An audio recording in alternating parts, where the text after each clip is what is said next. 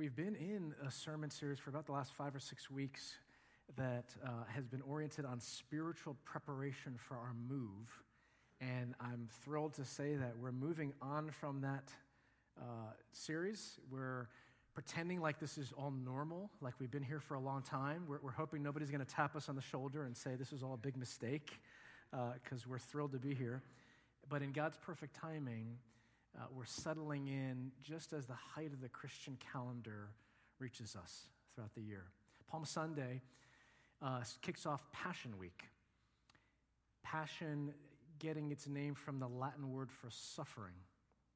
And in the days ahead, we'll remember the events of 2,000 years ago with sort of a split personality, with a swing of wild emotions, because on one hand, it's celebratory. Easter Resurrection Day gives us far greater reason to give thanks, to worship the King, than even Christmas morning. But on the other hand, in order to get to Easter, we need to walk through what we call our Good Friday service, tracing the footsteps of the Savior. We need to walk through the realities of Christ's rejection and betrayal and arrest and trial, and of course, his suffering and death, both spiritual and physical. Today's passage points at the paradox at the heart of the gospel. Because victory will come through defeat, because power will be displayed most fully through weakness, and glory through servanthood.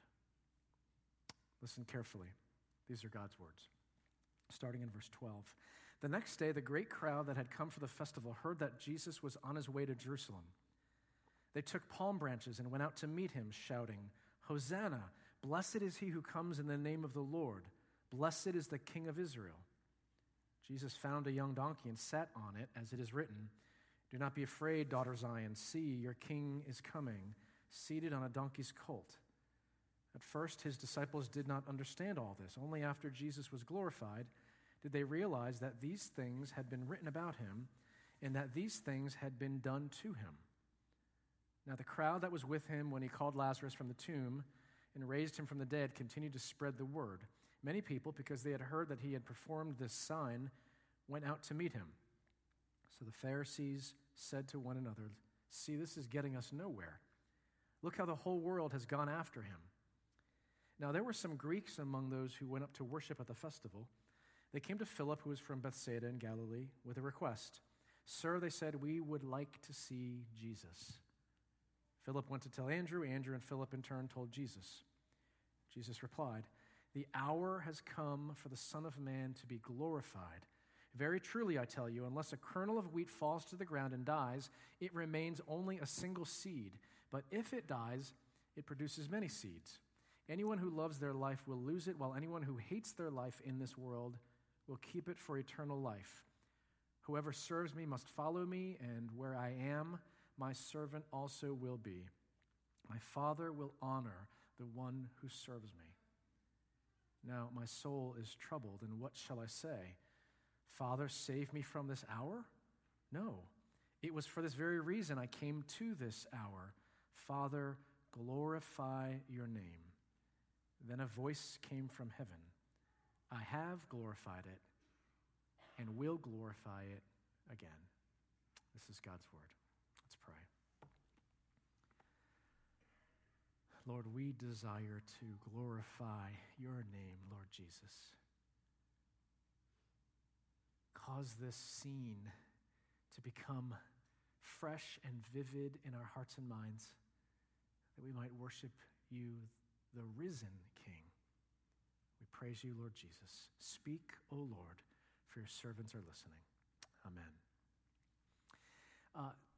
To help us walk through this passage, I'm going to ask a question in 2 parts and then provide an answer I believe comes from Scripture. First part of the question is, why would you praise Jesus? The first verse in our passage mentions a great crowd. Why were they there in Jerusalem? Pilgrims from all over the known world would have been gathered in and around Jerusalem, causing the city to overflow for the annual Passover feast. It was a high time of Jewish nationalism, because this wasn't simply a gathering, an excuse to get together. This wasn't simply sort of a ritual or ceremony to go through. This Passover feast once a year was at the heart of the Jewish identity as a people. And so when they gathered together, there was a sense of rich nationalism, not unlike a country whose team is in the finals of the Soccer World Cup. Not that we would know anything about that. Or like Korean pride at the gathering of all of the nations in Pyeongchang at the recent Winter Olympics. This heightened sense of identity and people group. Sometimes persecution strengthens your sense of connection to your people. And so if someone who shares your race or ethnicity or national heritage is persecuted or made fun of or belittled or wrongly imprisoned or accused, and it's because of that identity, if you share that, you feel that pain more so than other people, don't you? There's a renewed sense of connection to roots, to identity. Here in Jerusalem, as the crowd gathered to celebrate the identifying event of Israel's history, that would have also fueled resentment of the Romans who were in charge, the Roman Empire. Obviously, there was no means of mass communication back in the day. There certainly wasn't any instant social messaging to connect with like-minded people who shared your same values and your same perspective. And so when at this annual feast with the city of Jerusalem overflowing, when large numbers of Jews gathered in one place, it made sense that messianic fever set in. A Jewish hot-blooded young male would have been more likely then to look around and say to his buddies, we number these Roman soldiers 50 to 1, maybe 75 to 1. We can take them. This is the time. And on top of that, natural energy in the crowd, Jesus had just raised Lazarus from the dead, John chapter 11. And here in our passage, it references that again because, look, when you die and all of your friends and family and neighbors come to your funeral, they know you're dead. And Lazarus was raised by Jesus after 4 days in the tomb. There was no questioning of this miracle. It was astounding. And so all of that fed the people's hope that this was the one. This was the Messiah. And their expectation, their assumptions were the Messiah would be a warrior king who would deliver them, not from Egypt now, but from Rome. In that context, there's a donkey parade with Jesus in the middle of it. Imagine yourself a Jewish pilgrim. You've traveled from a far-off part of the Mediterranean world. You've heard about this Jesus of Nazareth. You haven't been able to set eyes on him. You're asking your friends, who is he? Why is the question. Why would you show up at this parade and shout, Hosanna? Lord, save us. Why would you add, according to Psalm 118, in quoting, blessed is he who comes in the name of the Lord. Blessed is the King of Israel, with your gaze right at this peasant figure from nowhere land in Nazareth. Let me suggest two possibilities. You're either there out of love for Jesus, or you're there to get something out of him. The first is pure delight leading to worship. The second has selfish gain at its root. It's spirituality or religiosity wrapped around manipulation. So, to illustrate that, hypothetically speaking, you can organize a college ski weekend for all your friends out of sheer delight in the sport of skiing, out of delight in being under God's creation and in making perfect carves on that snow and fueling your need for speed. Or you can schedule a college ski weekend out of a devious strategy to get the pretty freshman girl from Vermont to come and hang out with you. Hypothetically speaking, I'm still amazed that it worked. The first is motivated out of delight in the sport. out of delight in the activity, out of delight in friendship, in enjoying God's creation. The second values skiing not for its own sake, but for what benefits it might be able to bring down the line. And so, in this context, you can show up at this parade for Jesus out of delight in who he is and be led to worship God the Son, Redeemer and King, the Messiah of Israel. And you can trust him to wield his power and his wisdom in his perfect timing, in his perfect manner. Or you can come and cheer him on because you want something. Delight leading to worship says, I know that you are Israel's anointed one. You are the Messiah. I give you my life. I trust you with my eternity. Selfish manipulation says, Jesus, don't let me down. You have my vote as long as you deliver what my people need. How many major political contributors fund a presidential campaign out of sheer respect for the character and philosophy of a candidate versus giving lots of money to gain access to power, to gain favors that'll lead to more opportunities for more money and more power? Some of you keep God at a distance. And you might think along these lines, well, life hasn't worked out the way I had planned, and a good and generous and gracious God wouldn't allow these things to happen in my life, and so you push him away. Or, quite frankly, so far in life, things are working out just fine, and you think, God, I will call you when I need you, but I'm good. I don't need you. As if he's a vending machine of divine favors to help you out. What you're saying is, in either instance, I would cheer on Jesus if he served my interests. I would grant him my allegiance. I would follow him as Messiah if he helped me achieve my plans for my life. And if any of that resonates with you, then I'd ask you this question. Do you really know who Jesus is as he's been revealed to us in the divine Word of God? Because Palm Sunday reveals him to be a dramatically different kind of king than you'd expect. In verse 13, the crowd starts shouting, Hosanna, blessed is the King of Israel. And then Jesus gets on a young donkey, a beast of burden, in fulfillment of the prophecy from Zechariah 9:9. And the message is clear. People, I am a king, just not that kind of king. Yes, I'll bring freedom, but something far richer and more enduring than a few more decades or a few new decades of political freedom from Rome. And yes, I will lead, but it will be through servanthood and suffering and death. This is all on Sunday. And nothing else that happens the rest of the week is going to fit the people's expectations.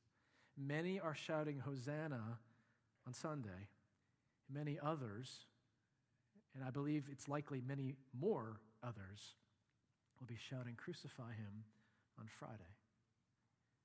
Why would you praise Jesus, secondly, if he's leading you towards death?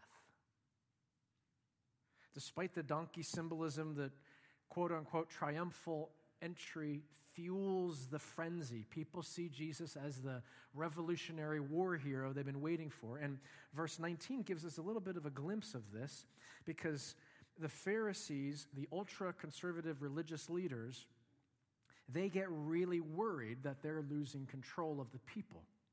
See, this is getting us nowhere. Look how the whole world has gone after him. Verse 19. And the funny thing is, they're sort of right, because the whole world, at least the known world, has gathered in Jerusalem, and some representatives of the whole world want to meet Jesus. In verse 21, Greeks tell Philip the apostle, we would like to see Jesus. These are Gentiles, likely converts to Judaism from a Gentile background. And at the festival, this man they've heard so much about is the one they want to meet. Whatever your ideas are about Jesus, Is he a not-so-skilled politician? Is he a Braveheart warrior? Is he merely a good moral teacher that had a beneficial impact on society for a stretch? Or is he a personal genie to meet all of my needs? Maybe he is one among many gods. You ascribe deity to him, but you also ascribe deity to hundreds of thousands of other entities because one day one of them might come in handy. And so why not give him a little bit of attention? Why not send him a few prayers? Whatever your ideas are about Jesus, Palm Sunday leads us to toss those kinds of ideas aside into the rubble heap. And Palm Sunday leads us to listen to Jesus' own answer, which, again, is different than you'd expect. In verse 23, he says, "The hour has come for the Son of Man to be glorified." In John's gospel, the term hour always refers to the end of Jesus' life. And early on in John's gospel, as early as John chapter 2, the wedding at Cana, when he turns water into wine, the saying is, "The hour, my time has not yet come. My hour has not yet arrived." And he keeps saying that throughout John's gospel until now. Because in John chapter 12, the hour has come. The hour is now. It's time for glory. Now, what do we think of when we hear the word glory? We think of Super Bowl victory, snatched in the final seconds of the game. We think of V-Day to end the war. We think of the glory of Versailles or the glory of the Taj Mahal, some kind of architectural splendor. Glory evokes a sense of accomplishment and superlative and beauty and historicity. But in the Bible, glory means something very different. Glory means weightiness. Weight. Not so much what your bathroom scale tells you in the morning, but substantialness.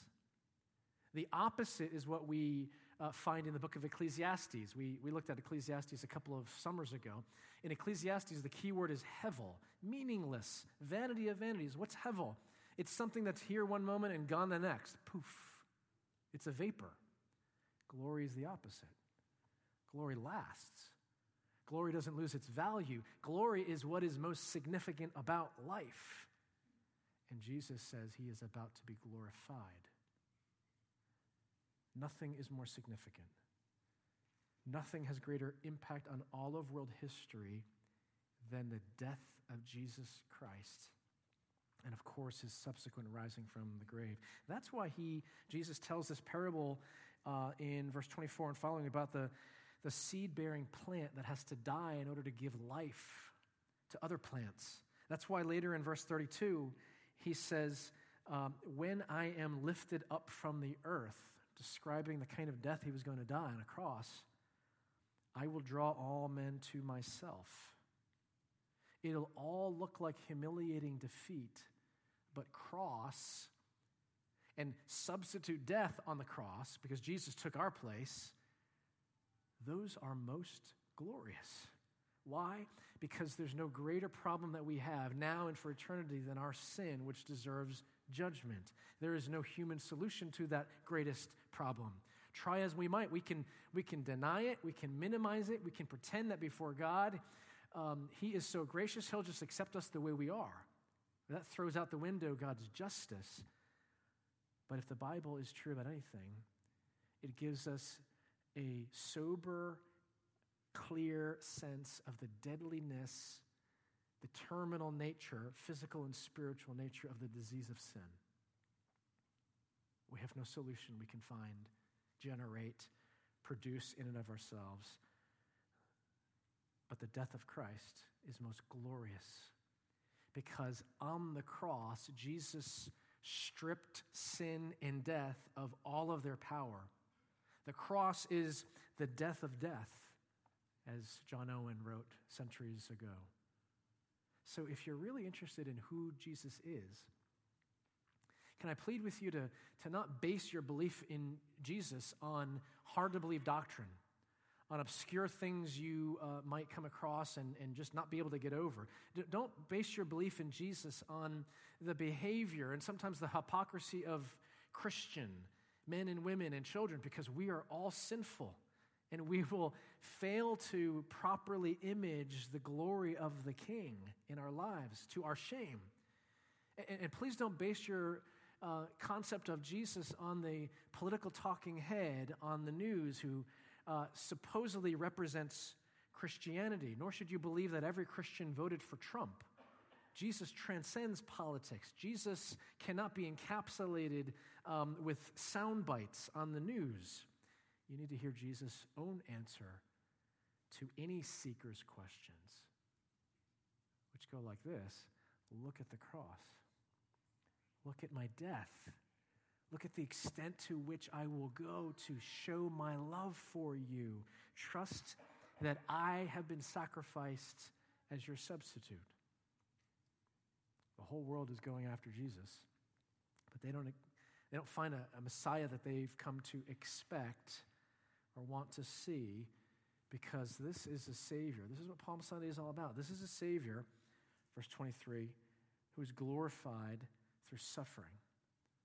This is a Savior, verse 24, who brings real and lasting life through death.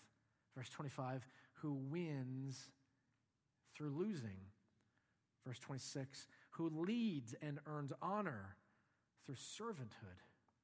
This is the kind of Savior, verse 27, as mind-blowing as this is, who says, being God the Son, my soul is troubled.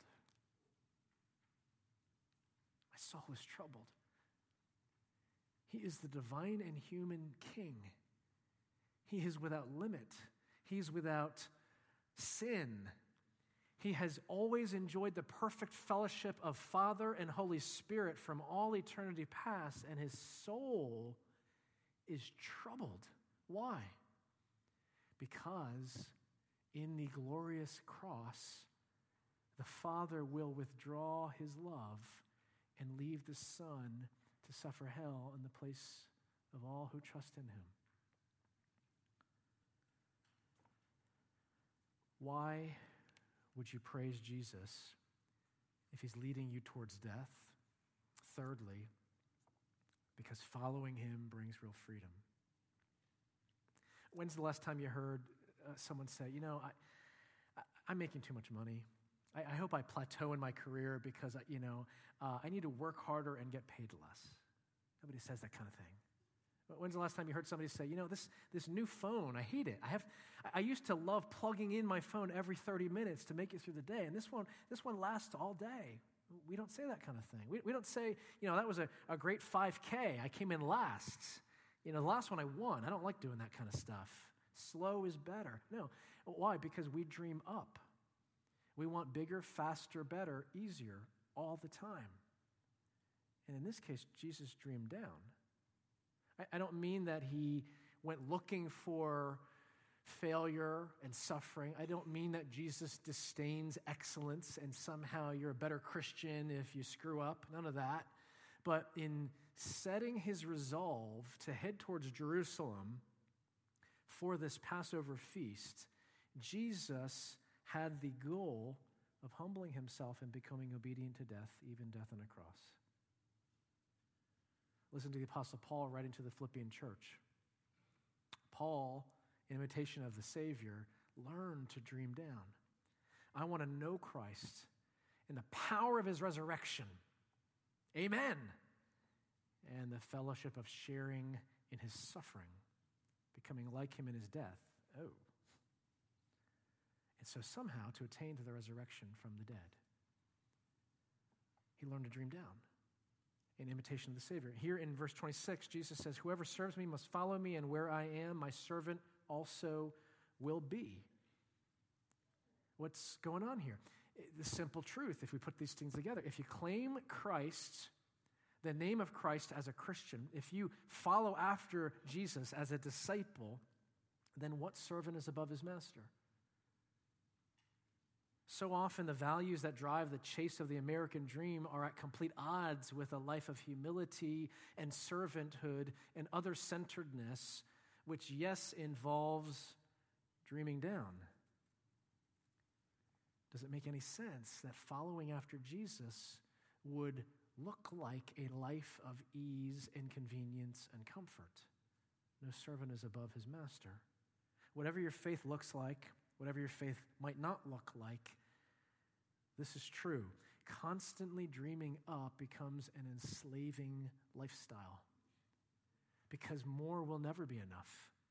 Satisfaction will never come. Someone will always have more than you, which will trigger the great sin of pride, which compares oneself to another. Someone will always be prettier, smarter, faster, drive a nicer car. So when Jesus rode into Jerusalem on a humble donkey in his triumphal entry, he upended those worldly values that had even infected the entire religious establishment. It was no coincidence that the last week of his life overlapped with the Passover festival. The Jewish people in that week would have been thinking back to the ancient deliverance that God had provided from Egypt. He had brought the 10 plagues, the last of which was the death of the firstborn. And the people in Jesus' time wanted a new kind of freedom from a foreign ruler, no longer Egypt, but now Rome. In the original Passover, freedom came through the sacrifice of a substitute lamb. The people were to kill a lamb, use its blood to paint on the doorposts as a sign to the angel to skip or pass over that house and not bring judgment on it. In any house without the blood, not covered by the blood of the lamb, not signified that an animal, a lamb, has taken our place because our sins deserve death. If that sign of substitution, which is at the heart of the gospel, if that sign of blood, of a life given in payment for sin is not there, death would have come to the households, as it did to every Egyptian household.